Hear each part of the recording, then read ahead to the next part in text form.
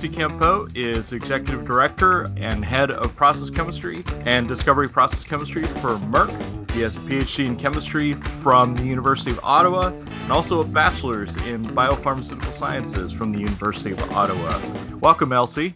Thank you. Thanks for having me. LC, we're very serious here at the Periodic Bagel, so we want to start with a very serious question.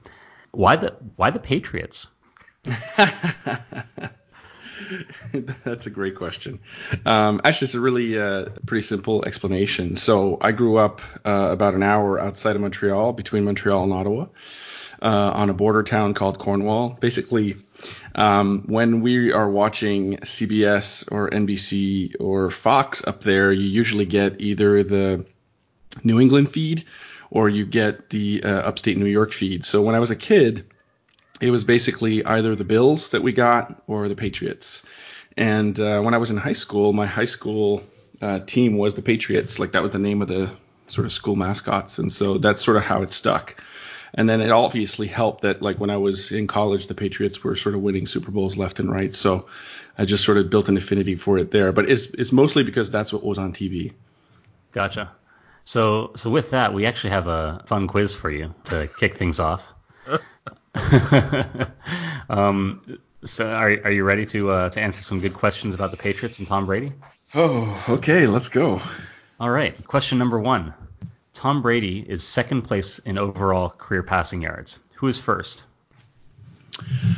Passing yards. I'm going to guess it's either Peyton Manning or Brett Favre, but I'm not sure which one.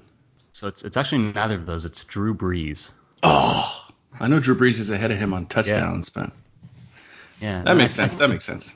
Okay, so question number 2. How many Super Bowls has Tom Brady lost?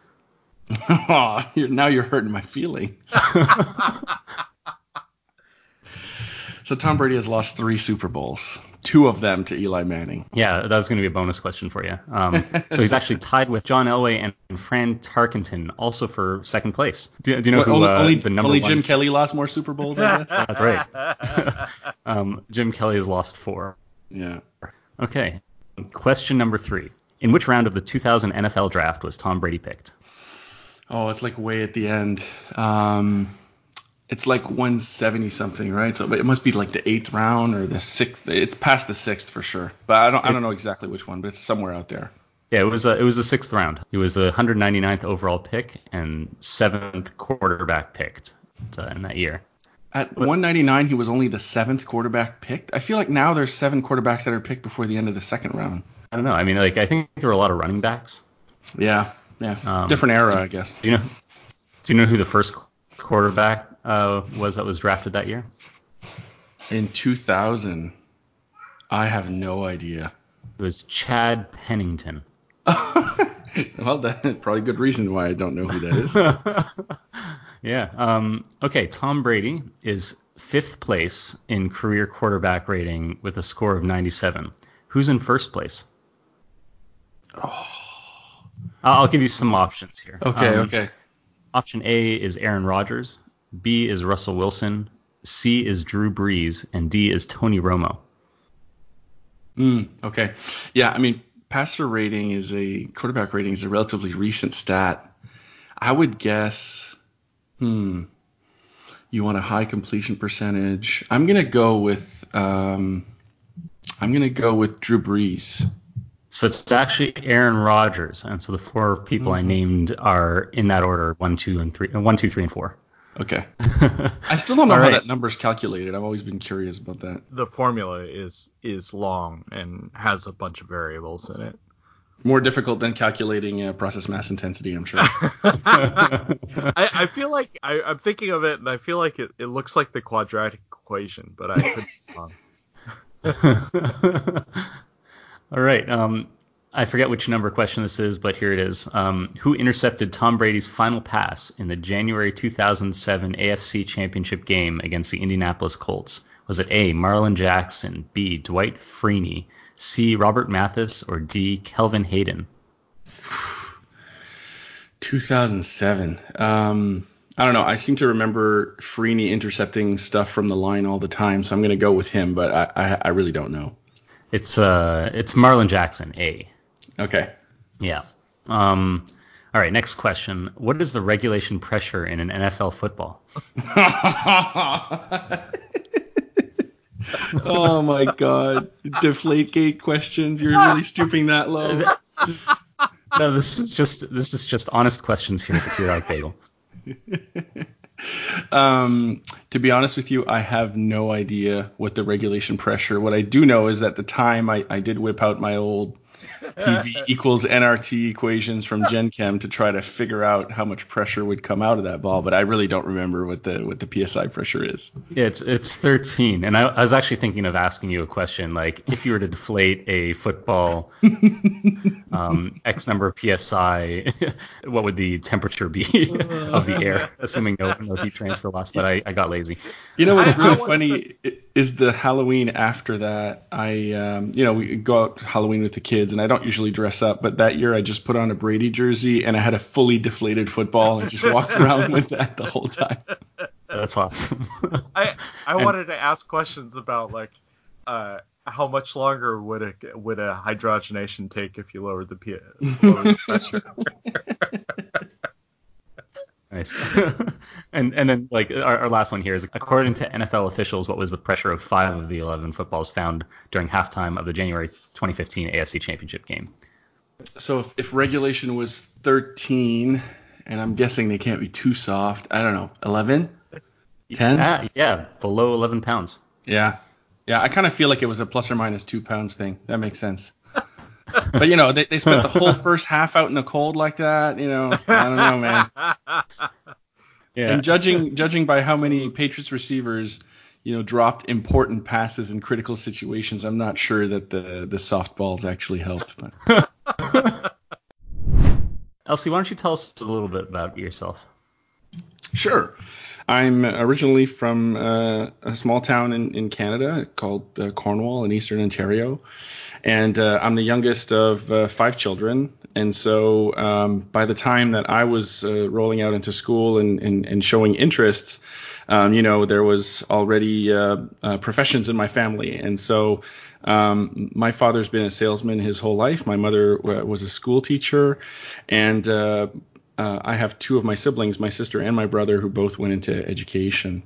And so it was kind of weird when, I guess sometime around grade 10, I started getting really interested and invigorated by science. And in fact, because I'm the youngest of 5, a lot of the teachers I had taught my brothers and sisters and were also very surprised by my enthusiasm and results in those classes. And ultimately, I really, really liked biology. I was really fascinated by how cells did what they did, and really started thinking about those types of careers. To be completely honest, when I got to college, when I enrolled at the University of Ottawa, I took the biopharmaceutical sciences degree, which was a brand new degree at the time because it was very multidisciplinary, and I didn't really know the difference between all the disciplines yet. And in fact, once I got there, I actually didn't really love my biology classes, and I much more gravitated towards organic chemistry. And I think that's in large part due to the sort of excellent faculty that they had at the time, and they still do, in fact. And I can, without a doubt, credit, Professor Louis Berriot for sort of, making that a super interesting subject, and ultimately decided to make a career out of it, based on what I learned from him in second-year organic chemistry. And like a lot of people, by the time I finished my undergrad degree, I didn't really know what I wanted to do. At that point, my girlfriend at the time, who is now my wife, was already sort of on her career path to becoming a certified public accountant. And I was sort of like, don't really know what I want to do. I know I like chemistry. And so I sort of fell into grad school. I didn't really plan for it. And because I hadn't planned for it, I was sort of last minute and didn't have like a ton of options. And so I sort of visited the schools around, but mostly focused on the University of Ottawa. And again, in Canada, that's fairly frequent that undergrads stay at their institution for grad school, which I know is pretty different here in the U.S. Mm-hmm. And that's when I met Keith. He had just been hired. So Keith Fagnou, my PhD advisor, had just been hired that January. And so I was sort of met him, in the spring, talking about what his lab was going to do and what he was interested in and what I was interested in, or at least thought I was interested in. And we sort of hit it off on a personal level. I mean, he had nothing to show. He had no He had no, results from his lab yet. He had no students, right? And so it was really just sort of on a personal note that I resonated with him and sort of his energy and his enthusiasm, and just decided, hey, what the hell, let's do this, and decided to join his lab. So, I did my PhD there, and it was, probably the best, 4 years of my life for sure. It was just an amazing time.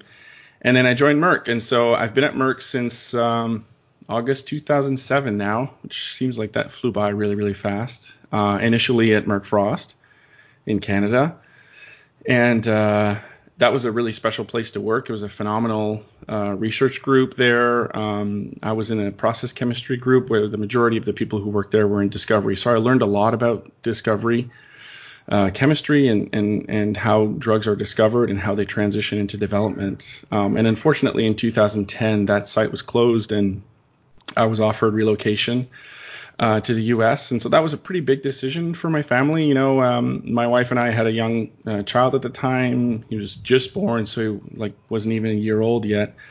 We lived very close to both our families, and so it was a pretty difficult decision for us to decide to sort of pick up and leave. But we decided we'd give it a shot, and I guess the rest is history. So I've been in New Jersey now since 2010.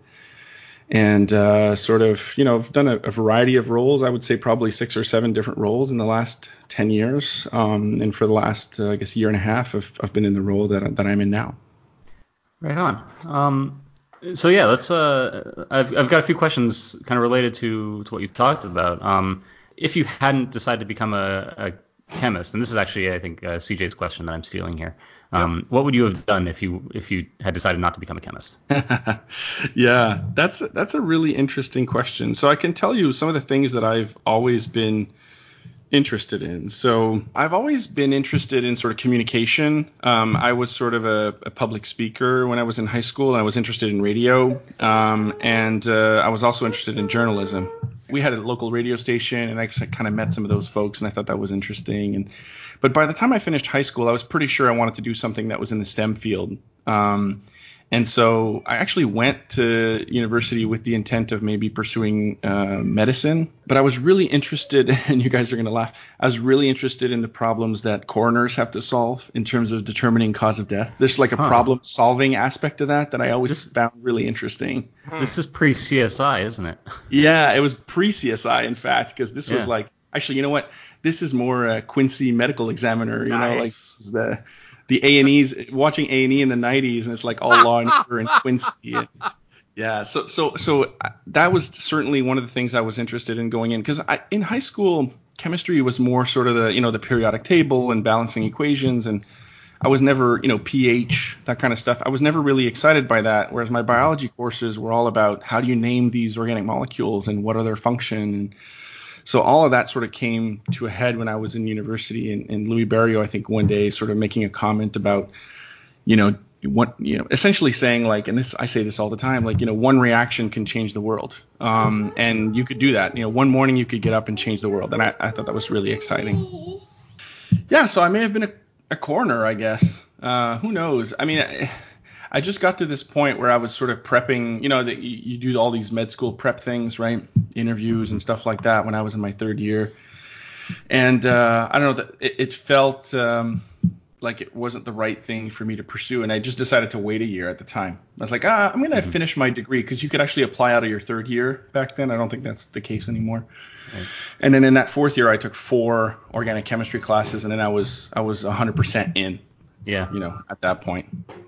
So you did your PhD with Professor Keith Fagnou, and I know we just commemorated. It's been 10 years since his passing, and so I was hoping you could tell us a little bit about his legacy. I mean, just generally speaking, the impact that he left on the field of chemistry, but also I know you tweet a lot and you share a lot about your personal learnings from him. I know you had a very close relationship. So could you talk a little bit, I guess, first about the impact that he had on the field of chemistry, and then maybe share some personal stories? Sure. Keith had a pretty profound impact on the field, right? Both as a graduate student, where he did a ton of interesting chemistry around asymmetric ring opening of strained molecules, and there's actually a really highly cited review that he wrote around halide effects in transition metal catalysis with Professor Mark Lottens. Yeah, when he was a PhD student with Mark Lawtons, and I think that those even as a graduate student were pretty important, lasting legacies. He became a PI right at the time that sort of CH functionalization reactions were sort of penetrating the synthetic organic chemistry community. I think that we tend to think of that as a return to the field, but I think inorganic chemists have been doing these types of reactions forever and never really stopped, right? I think this is where sort of organic chemists decided like, oh, we can actually use this to make molecules, and we're gonna have to start turning over these catalysts. And I think the way that he approached those problems and the way that he thought about picking the right things to care about clearly, had an impact on the field. And I think even last year, he was still one of the most highly cited researchers. Even 10 years, he was in the top 100, 10 years after his death. Wow. And so I think that shows you how seminal a lot of those papers were in terms of a variety of concepts. I'll highlight a few. I think the first and probably most important legacy was sort of the work that the group did around understanding the mechanism of direct air relation reactions. And so there was a lot of nomenclature wars back then. I don't know if they were wars, but people really wanted to call things CH activations because that was sexy in a title. And Keith always had a problem with that because he felt like CH activation has a mechanistic undertone, and activating a CH bond is different than doing functionalization at that position. So, for example, if you brominated an aromatic ring, is that CH activation? I mean, right. It's kind of funny. I remember him in one of our conversations sort of saying, one day somebody's going to call a bromination reaction a CH activation reaction, and then the world's going to explode. And the world's going to explode. And to be completely honest with you, I saw that on a slide, 5 years ago, and I was like, Keith is rolling over in his grave now. It literally said CH bromination on a slide, and half of the reactions were like NBS, and I was just like, come on. But anyways. So because of that, and I think that was a motivation that he had, right? Sort of like, let's call this what it is. And what we were doing at the time was using aryl halides to directly form a biaryl bond on either an aromatic or heteroaromatic molecule. And so we called them direct air relations. But because of that, words matter, right? Because of that, we pursued a lot of studies into how those reactions worked and why they worked. And I think the discoveries that were made there was what is now known as concerted metallation deprotonation. It started with, I remember this like it was yesterday. We had a whole bunch of different hypotheses on the board and experiments we were going to do to sort of pick them apart. And we had one of them that was essentially a 3-coordinate version of the CMD where the base comes in externally. And I went to the library to find a reference that I couldn't get online. And it's basically a mercuration reaction. So mercury acetate activates arenes in what would now be called a concerted metallation deprotonation mechanism. And that analogy is what we use to sort of build that model and develop a hypothesis. And of course, now I think people sort of accept that, aryl palladium-2 complexes will activate arenes via concerted metallation deprotonation, and that concept applies, across many other metals and many other types of CH functionalization reactions. And so that's probably the biggest legacy that he has, and what drives a lot of those citations. And then the other thing is, was one of the first groups to demonstrate that you could do this in a sort of oxidative fashion, so between 2 aromatic rings. And so there's a science paper from 2005 or 2006, I forget, where Dave Stewart at the time discovered that indoles could be coupled to benzene directly, and that was a key discovery that I think that also propelled the field towards asking questions that people weren't asking before. And so those were really important. And then Rail at the tail end of his career started working on rhodium-3 catalyzed annulation reactions, which were sort of, again, modeled off of the Laroque indole synthesis, just deleting the pre-functionalization and figuring out how to turn that catalytic cycle over. And then when he died, then the field sort of exploded, and many other players ended up, making key contributions there. Tom Rovis, Frank Glorious, notably doing a lot of rhodium-3 chemistry. And it turns out, rhodium-3 CP complexes will activate any CH bond it runs into practically, right? So that was a key discovery. And his group is the only group to really find an application for rubidium. Am I mistaken? Yeah, there is this one paper where this is sort of the typical, counter ion effects, we used to call them, right? I was probably the first to observe this in the lab, where we had certain reactions where potassium bases didn't work at all and cesium bases worked, and that's always really difficult to unpack because it could be an actual counter ion effect or counter ion effect, and in that case it was, because potassium iodide is soluble and cesium iodide is not, for example. But in some cases there are particle size effects as well. So it was pretty common for people to screen, down the periodic table, and so you start at sodium and you kind of work your way down. And we kind of always skipped rubidium carbonate, only because it just wasn't something that people use. And lo and behold, one time it ended up being the best base, and we used it. But I totally agree with you. I'm not sure that we understand those effects as well as we think we do. In some cases, probably they are real. In other cases, I suspect it's particle size effects that are actually driving a lot of those things. As for process chemistry, those bases can be very, very problematic. Sure. All right. And he had a very lasting personal impact on you. I know you've tweeted about your love for Scotch results from your relationship with Keith, but I'm sure there are many other things. Would you like to share a couple? Sure.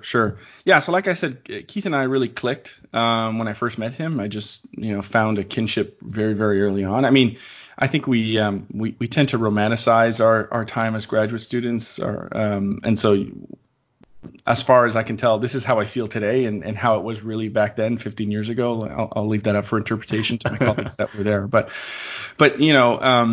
being sort of the first PhD student to graduate and maybe the third person to join the lab, I mean, I got a lot of FaceTime with Keith very, very early on in his career, where sort of the student PI power dynamic isn't quite as pronounced as if you join a lab that has a really established a PI.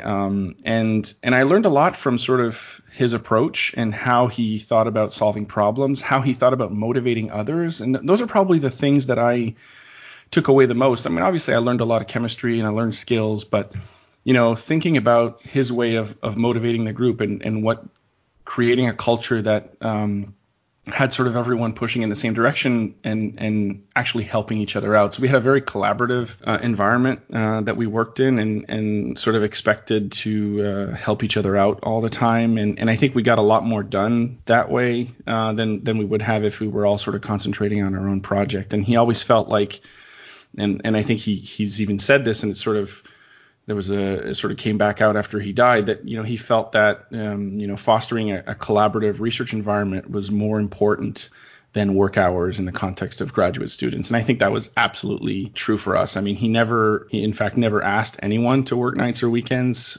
He expected people to be there when he was there, and he had a very healthy work-life fit. He had found a way to make that work for himself and for his young family. And so as a young father myself, 5 or 6 years later, after he passed, I reflected a lot on that, right? Like, he made really important decisions about his work life and certainly something that he was super passionate about and could have consumed his entire life and time as it does for many PIs. But he had, a young family that was growing at the time. I remember both of his two youngest children were born while I was in the group, and he wanted to be home for dinner and have a meal with his family, and he wanted to minimize his travel in a way that it wasn't absolutely disruptive. And I mean, in his role, especially when he really took off, I mean, he was definitely traveling a lot, but he made choices about those things. And then he made the best use of his time when he was at work. And I think that's the really important thing. This what you're not going to do list of things, a lot of us aren't really disciplined about that. And that's one of the things I took away from him is I need to make a list. I need to know what are the things I'm not going to do. And that extended to research. Like, we had projects where we would find a hit and he was like, that's kind of interesting, but I want to focus on these areas and I don't want to sort of do this. And it would have been really easy to just sort of let a PhD student go off on a tangent on something that either he thought wasn't as exciting or wouldn't yield as many opportunities for future results, or maybe would have ended up in a lower impact journal. And he always sort of looked out for the students that way. And so this culture building aspect and how you motivate people, how you create a sense of togetherness in a group is something that I've tried to emulate in sort of my own group. And how he thought about work-life fit are probably the two things that were sort of really impactful in the way that I think about stuff. What do you say that you won't do? So it ranges quite a bit from the very mundane to the very broad. I'll give you an easy example. If I had to travel quite a bit for my job, both for my external commitments, but also for my internal commitments, because the DPC group is spread across 5 different sites at Merck. So I'm spending a lot of time going to San Francisco and Pennsylvania and Boston.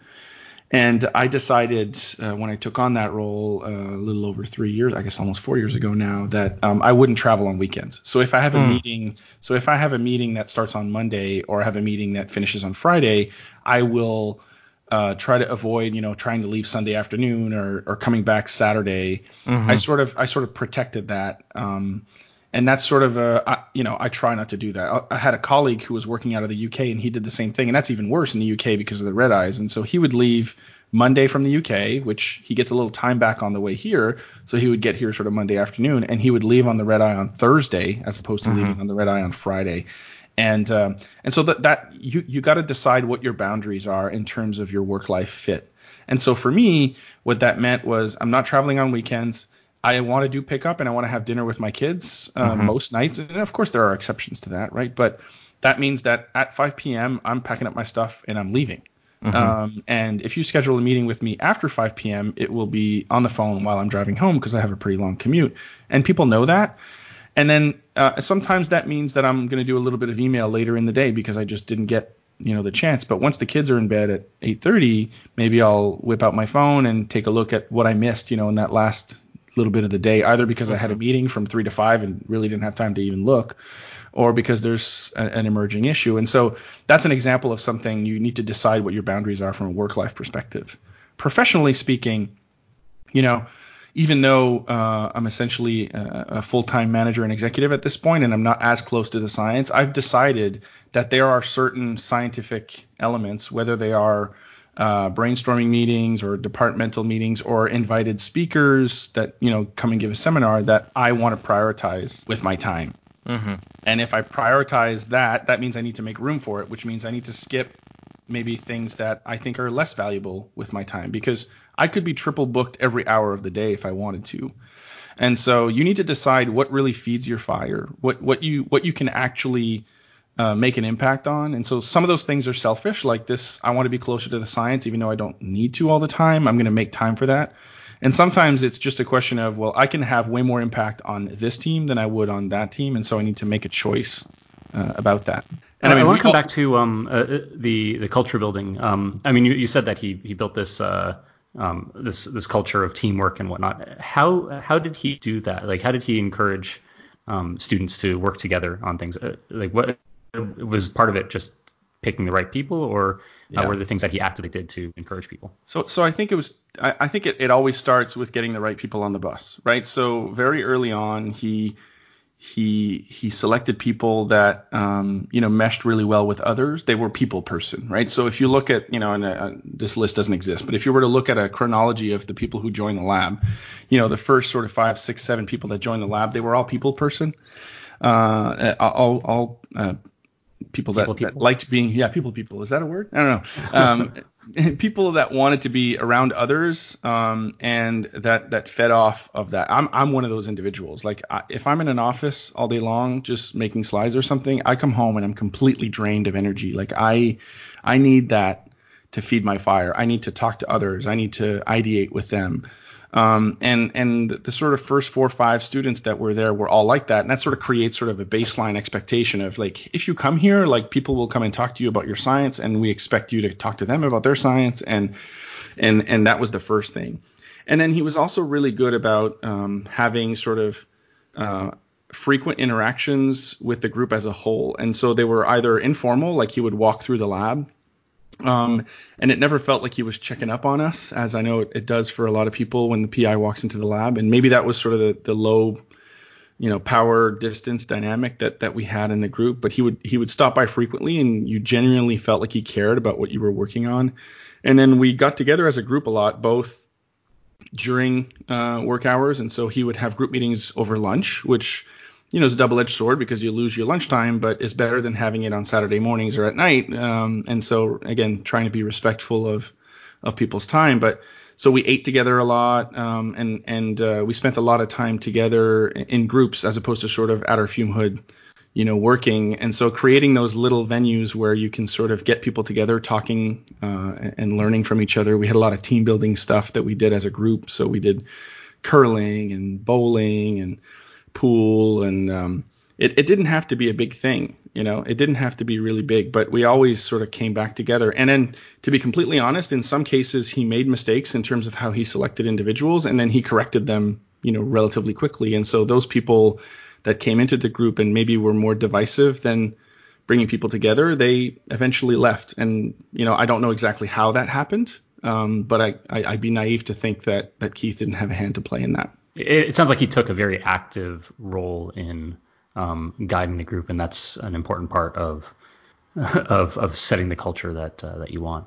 I think so. I think I mean my impression of, and I've obviously talked with a lot of PIs since then, right? And from a variety of institutions who have a variety of ways of thinking about all of these things. But I think the one thing they all have in common is at the beginning of their labs, they really set the tone for what they wanted things to be like. And then once you get to a certain critical mass, then that self-sustains. And whether that's a good thing or a bad thing, it's going to happen regardless. And so if you don't pay attention early, you're going to lose control of it.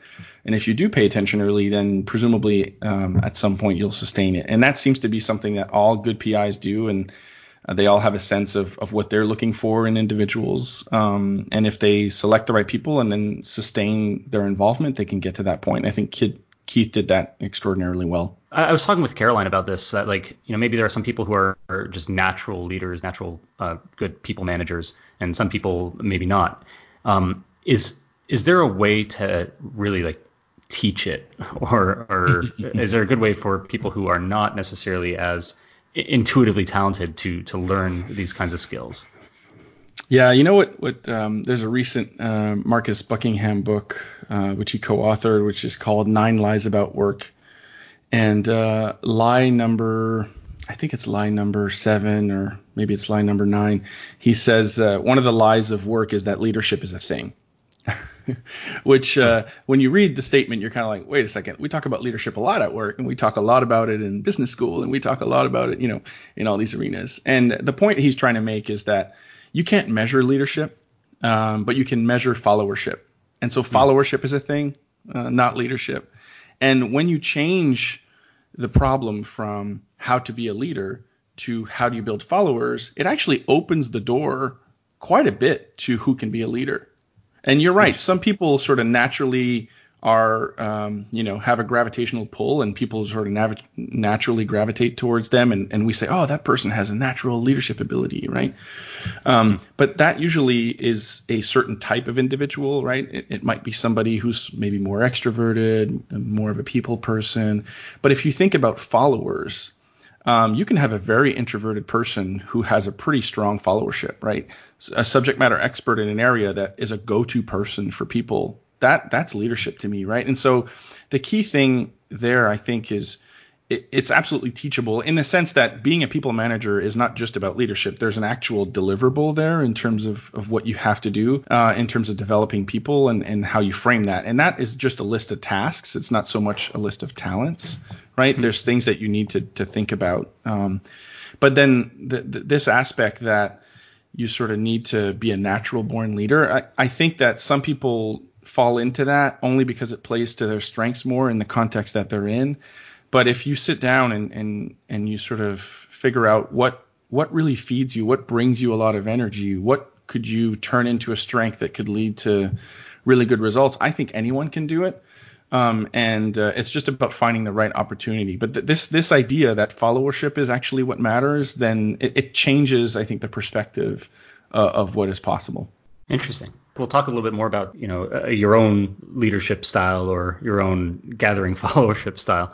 You run a fairly large department. How do you think about developing junior members of your department? I guess, do you have an overarching philosophy? Yeah, so I do have a philosophy, and I wasn't born with it. I sort of came across it as I became in my first roles as a people manager. So probably earlier on in your career, you mentor others, like if you think about the senior graduate student, junior graduate student interaction, or maybe even undergrad intern interaction. And that's kind of how it starts, right? There's sort of how do you help others be better? Like to me, if you ask me, like, what's the role of a leader? The role of a leader is to figure out how to make others around them better. And I think you try things, right? And at first it's not very structured because you're not really accountable for it.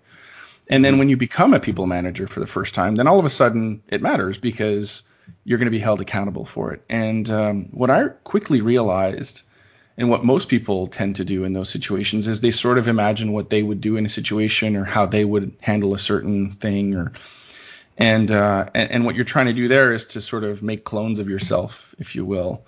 And you assume that that's the way to do it because clearly you're successful. You were just put in a role of responsibility, right?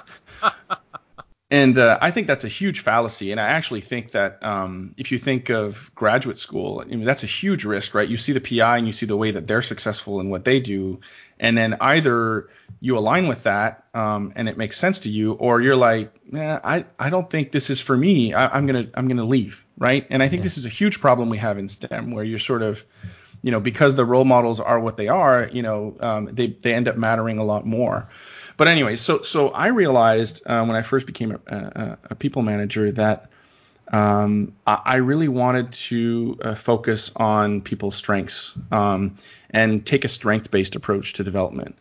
And actually, a boss of mine at the time, I was writing like a year-end review or something, and I had written something like, "Don't be so quick to judge about an employee." And it was the first time I was writing year-end reviews, and so I had my boss read them and just sort of give me feedback. And he read that line. He said, "Well, you can't write that." I'm like, "Well, why?" He's like, "Well, this person can't help but judge people quickly.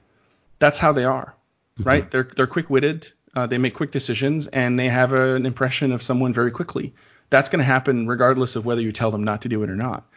What you need to tell them is to modify their behavior when that happens, right? So, and how do you use that as a way of both knowing that this is something that you're prone to do, that you're going to make quick decisions, which, by the way, is a strength, right? A lot of times making quick decisions, and most of the time, is going to be a strength, but there are basements to that strength and a way to use it non-productively. And that was sort of a huge aha moment for me. I was like, whoa, it just sort of blew my mind, right? And sort of, okay, how do I get to know what people's strengths are? And by strength, I don't mean like, oh, I'm really good at running columns. I mean like the things that you are inherently, let's call them born or bred to do, right? Like I'm really good at, deciphering patterns. I'm really good at communication. I'm really good at building deep relationships.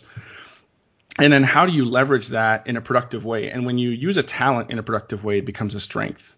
And so when you have that mindset, and that's the mindset that I've had since then, then you try to find the best place within a group that you're currently running, whether it's a small team of 4 or a large team of 90, where that person is most likely to strive with respect to their strength, but they need to do that for themselves. Like you can't be like, oh, you're like this, you're going to love this job that you didn't even know existed and that you're not sure you want to do. You need to explore things with them. And what I found when I do that, and when I have done that, that means that some people will play to their strengths in groups that are outside of mine or outside of my whole department.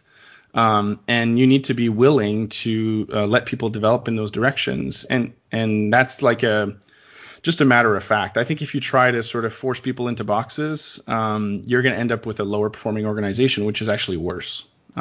So I'm a big fan of finding roles and not just roles, but assignments, ways of doing work, which is sometimes the same assignment can be accomplished in 2 different ways depending on who's doing it, that play to people's strengths. I want people to know what their strengths are. I want people to know what their tendencies are, both because sometimes, the critical feedback you get is basically you misusing that talent. And so you can kind of dial it back a little bit, or at least understand the liability. And then when people do leave to go on to better and bigger things, either within Merck or outside of Merck, I've had people in my group that have gone on to roles of greater responsibility outside of Merck. And, if I was the kind of person who wasn't okay with that, then I think my organization would be worse off for it, because when that person leaves, it creates an opportunity for someone else. And when that someone else moves up, then it creates an opportunity for a graduate student that can come in. And so, I think Roger Perlmutter said it best, that great organizations have great alumni. So every time I have somebody leave my group for a great opportunity on the outside, I kind of pat myself on the back, and then it creates opportunities on the inside. And that's how I think about it. Yeah, I mean, I think there's certainly an element of like, as a people manager, checking your assumptions about what you want this report to develop, or the direction that you want your report to develop in. Like, I think you hear stories all the time of like, PIs who just who kind of assume that their grad students want to be academics and don't necessarily take the time to dig deep and say, is that actually the direction you want to go? And create a space where people are comfortable expressing that maybe there's something else that would be interesting. Absolutely. I mean, just to add to that, I think as young leaders especially, we tend to diagnose things very, very quickly, right? We want to solve the problem. Like somebody walks into your office and they're like, oh, this isn't going so well. And you're like, okay, it's not going so well because you're this way and we need to do this.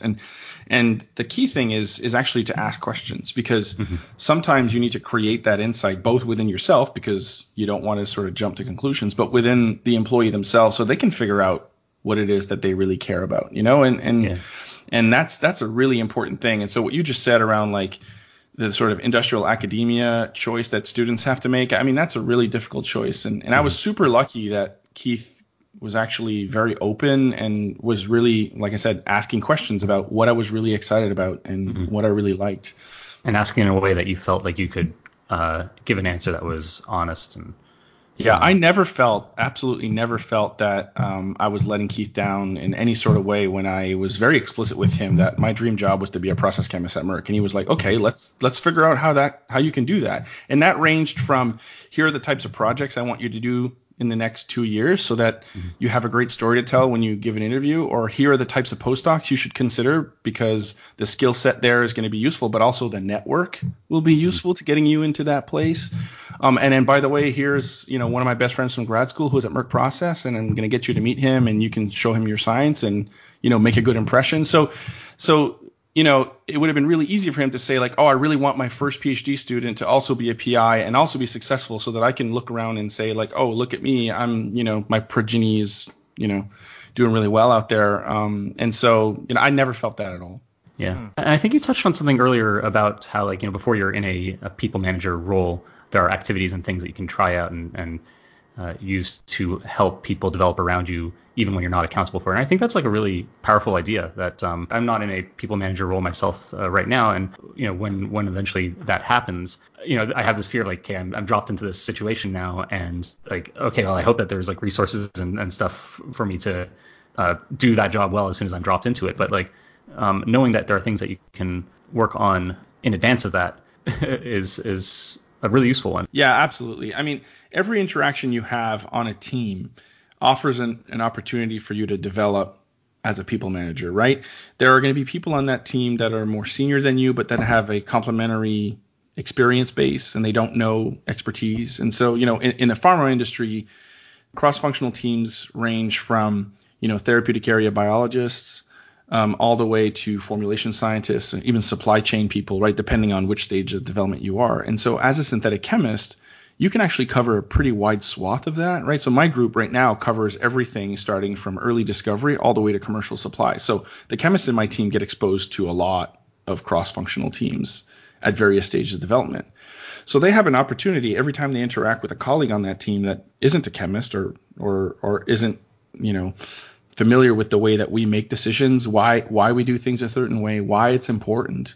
You have an opportunity to mentor, and you have an opportunity to say like, here's what I think I can do to make your job easier. So if you're the safety assessment rep and you're trying to figure out how to design a study and you're working within the confines of the timeline and how much material is needed, a chemist can actually sit down and say, explain to me what you're trying to do, and I'll try to see what I can do to help. And that's ultimately what a manager is supposed to do, right? You sit down across the table or in an office with someone and they say, I'm really interested in this, or I'm really passionate about that. I really like what I'm doing right now in this. And you have to try to feed that fire and make them the best version of themselves that they can be. So that's a really easy one. I think in graduate school, what I would say, and I ask people this all the time when they interview at Merck, what are some examples of mentoring that you have? And people immediately go to, oh, well, I supervised this undergrad one summer, which is a great example, right? If you have an opportunity to do that, I would absolutely do that as a graduate student. I did it 4 times as a graduate student, and it was an extremely rewarding experience. But I think what people undervalue is peer mentoring. And I think to a certain extent that the U.S. PhD system, where it's sort of a one student, one project scenario, it's really easy to get isolated on your project and only care about what's going on in your shop, and not necessarily think about how you can help others around you. And peer mentoring is really, really critical in the real world. So you think about, if you're a PI writing your first grant, if nobody's going to help you with that first grant, it's probably not going to be as good, right? Mm-hmm. If you're a graduate student and you're really nervous about public speaking, wouldn't it be great if the student in the lab that's really good at public speaking would help you with that? Like, there are very specific things that people can do. Like, if you just, I don't know if it's on a daily basis or on a weekly basis, but like, what am I doing to make others better today? And how will I learn from that experience? Because guess what? You're not going to be good at it the first time you do it. You're going to make mistakes.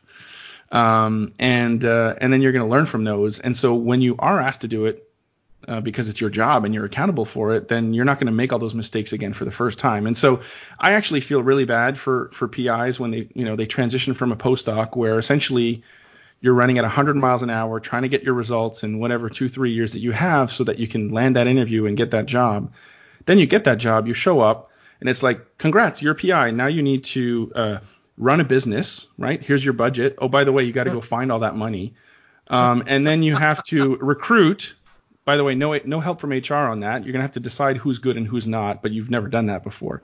And then when you have those people, you're going to have to performance manage them. In some cases, you're going to have to maybe performance manage them out of your group. In some cases, you're going to have to rescue the ones that aren't doing well. And then you have to deal with things like mental health and all this other stuff. And they receive like zero training, right? So to a certain extent in industry, we tend to do a better job of preparing new people managers, even though one could argue it's not as good as it could be. But I feel way worse for the PIs that have to do this. And I actually think it's a huge gap. I think grad school should have courses that train people for that kind of stuff.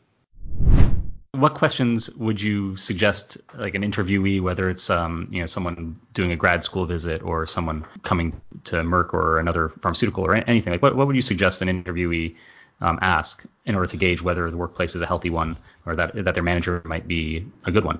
Yeah, I think you need to ask the types of questions that will make you understand if the people there are excited about the same things that you're excited about, because ultimately you become the people you work with. And so if you're interviewing somewhere, and we tend to fall in love with the prestige of a position or a school or a title, right? So you get into a certain school and you're like, oh, if I could go there, that'd be so awesome because I'm going to have a fantastic pedigree. And then there's another school that maybe isn't as good. But then when you visit the two, like one of them, you just have a natural affinity for it. You're like, oh, these are my people, right? And what I always tell people is, like, when you're in an interview, you want to figure out if you're the kind of person, if those people are your kind of people. And so ask them what they're excited about. If they bring up stuff that you don't think you're going to be excited about, then that might be a problem. Ask them how they manage their time. That's kind of a way of saying, like, how hard do you guys work here, right? Like, how do you manage your time? How do you get everything done? And if the answer is, well, I show up at 7 a.m. and I stay here till 1 a.m. the next day and I get everything done, and then you can ask yourself, like, okay, is that the norm or is it just this one person? But that is also true in industry, right? Like, how much time do you spend in the lab versus how much time do you spend doing other things? What are the types of things that you've learned since you've been here, right? Because people tend to ask, so I'll tell you what people do ask, which I'm not sure is that useful, but in some cases can be. They ask about, like, what's it like to live in New Jersey? So if you're not from New Jersey and you want to know that, I mean, that's a valid question to ask. But some people will ask things that I think are super insightful around, like, tell me about how people move through the organization. So is there a lot of lateral movement? Are people learning new skills, or is it very vertical? And so you're basically just waiting for your boss to get hit by a bus or get promoted, or And people tend not to ask those types of questions. Like, you're going to start here and you're going to care about career progression. But if you don't ask about what career progression looks like, and it's not like, hey, when am I going to get promoted? That's not a great interview question. But what does career progression look like here? What are the types of moves that people make? So I think those are really important things to ask. And then what are the other things you care about, right? So if you're joining an industrial group, you might care about what does the interaction with the external world look like, or maybe you don't care, right? But if you do care, you want to know that. If you're the kind of person who thrives at going to conferences and writing papers and doing all of that, you want to know if that's something that continues or stops, and maybe you're willing to live with it stopping, right? So to me, these are the kinds of things that I think I feel like when you say, do you have any questions for me, they try to ask a question that is more of them showing off how awesome they are. They try to impress you with their question, and I'm much more interested in folks that know what they want, and sometimes have done their homework. So they're like, hey, I see that you've moved to 3 different sites and had 7 different roles since you've been here. Like, can you tell me a little bit more about that? Like, is that normal? What is that? And then you're kind of like, okay, well, let me tell you about how I did it, but then let me also tell you how it can be. Like, there's a sense of understanding what it's going to be like, because when you're interviewing somewhere, you're interviewing them just as much as they're interviewing you. Yeah, and I think a common thread among like all the examples that you used as good examples of questions are that they're all open-ended questions. Like, what does that look like? What, and giving a lot of people latitude to, hopefully give good answers. You're right. Like, if you ask, like, what are your work hours specifically, you can answer it with a one-word answer, and it's like it doesn't give you it doesn't paint a picture of the workplace in the way that I think the questions that you're suggesting. What I would recommend as a question that anybody should ask at any job interview, whether it's for grad school, is ask the person, since you've been here, what's the most surprising thing that you've experienced since you've been here? Like, what's something that was completely unexpected when you first joined that, you can speak to? It's actually really difficult for humans to have a preconceived answer to that. Like, if you ask somebody, what do you really like about working at Merck? You're going to get I really like working at Merck because the science is so awesome. Like, there's sort of a, you know what to say, whether you like it or not, and you're going to get the exact same answer from everyone. But if you ask, what's the most surprising thing, like, people stop dead in their tracks. They have to think about it. And you're going to get a different answer from 10 people that work at the same place. So do that with grad school interviews. Do that with industrial job interviews. That's a great question to get, like, a real unfiltered answer. And then maybe you get a nugget out of that you can then sort of dive deeper on. So that's a great question. It's also a great question to ask interviewees. So I ask that question to people who come to Merck, like, what was the most surprising thing about you deciding to do a postdoc here? So that's a great question to ask no matter what. I'm looking forward to checking in with you in a few months and seeing how many of candidates coming through Merck ask you that question. LC, one of the things that you kind of mentioned is cross-functional teams and the role of the chemist. And that's actually something that I think is interesting because it aligns with something that Derek Lowe says, which is that, like, he has said on a number of occasions that it's the role of the chemist to be the person who listens to the most people and synthesizes all of the information. Yeah. Do you think that there is something unique about chemists? I mean, and it's, of course, it's 3 chemists basically saying, yes, chemists are so important. Yeah. So I'm gonna venture a guess that in a medicinal chemistry endeavor with small molecules, or with a commercial manufacturing route development with small molecules, that obviously chemists are playing a big role, right? But I do think that there's probably a little bit of survivor bias there as well. I think it actually probably very organization dependent. So on a team where the medicinal chemist is, on a core team, let's say, where the medicinal chemist is often also the project lead, or at least a co-lead. I mean, obviously they have a lot of influence because they're the ones directing which molecules are made and how far they make it down the research operating plan. So there's an element of your role is central because of what you bring to that team. What I will say is, if you think about that role where you need to decide, okay, here's a molecule, here's everything I know about that one and the thousands that were made before that, and here's everything I understand about this program and this target, and now I'm going to decide which molecule to make next. That almost requires you to know a lot of things about all these other fields that you don't you're not an expert at. Like, you need to understand formulation because you don't want to make a molecule that is going to be, brick dust. And you need to understand, permeability because this is an intracellular target. And you need to understand bioavailability, and you need to understand how the preclinical assay is going to be run, and these are all things that you need to understand how the assay actually runs. So you get a number out, but where does that number come from? And what are the potential pitfalls of that when I design my molecule? So it sort of forces you into that role. Whereas if, a lot of the other functions on those teams have a little bit less of a central role because they're not designing molecules, right? So there might be like a different skill set. I wonder, if we had a fourth person on the call that was in discovery biologics, where there are typically no chemists on those teams, and you have sort of the people who discover the monoclonal antibodies and the similar set of cross-functional teams, but there are no chemists involved. I wonder how they would feel. What I've experienced, and this is of course completely biased by my experience at Merck because I've never been anywhere else, is that it's more outside of the context of the team where you can really see if chemists are influential or not. So when you're at those governance meetings where all of the VPs and senior VPs are and they're deciding where to go, from a portfolio standpoint, how strong is the chemist's voice there? And that to me is a differentiator at Merck anyway. So chemists have a very strong voice at Merck. And I think Merck has a very strong legacy of very, very strong chemists, both in the development space, going all the way back to Max Tischler, and a discovery space as well. And I would say that on teams, it maybe makes a little bit more sense that they would have a lot of clout, but it's sort of in the sort of grander scheme of things that when you start seeing things that people value their opinion because they understand that they have a broad view of what's going on in terms of the portfolio, that's a really, really powerful thing. And that's where you see sort of chemists really stand out, in my opinion. LC, I really appreciate you taking the time out of your morning to chat with us about Keith, about your thoughts on leadership, and really appreciate your time. Oh, it was great. Had a great time. Thank you very much. Thanks again.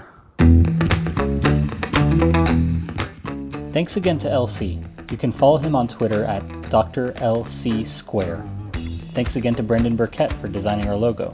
You can follow him at Chemscrapes, and to Caroline Landau for coining our podcast title. Please follow us on Apple Podcasts or whichever platform you choose. Don't forget to rate and review our podcast, and feel free to leave us your feedback on Twitter at Periodic Bagel. This episode was brought to you by the letter L way and the number 7. Thanks again for joining us, and we'll talk to you next time. There are little Keithisms, little quotes that one can live by, and he used to say things like, think long enough about an experiment to convince yourself to try it, but not too long that you're going to convince yourself that it won't work.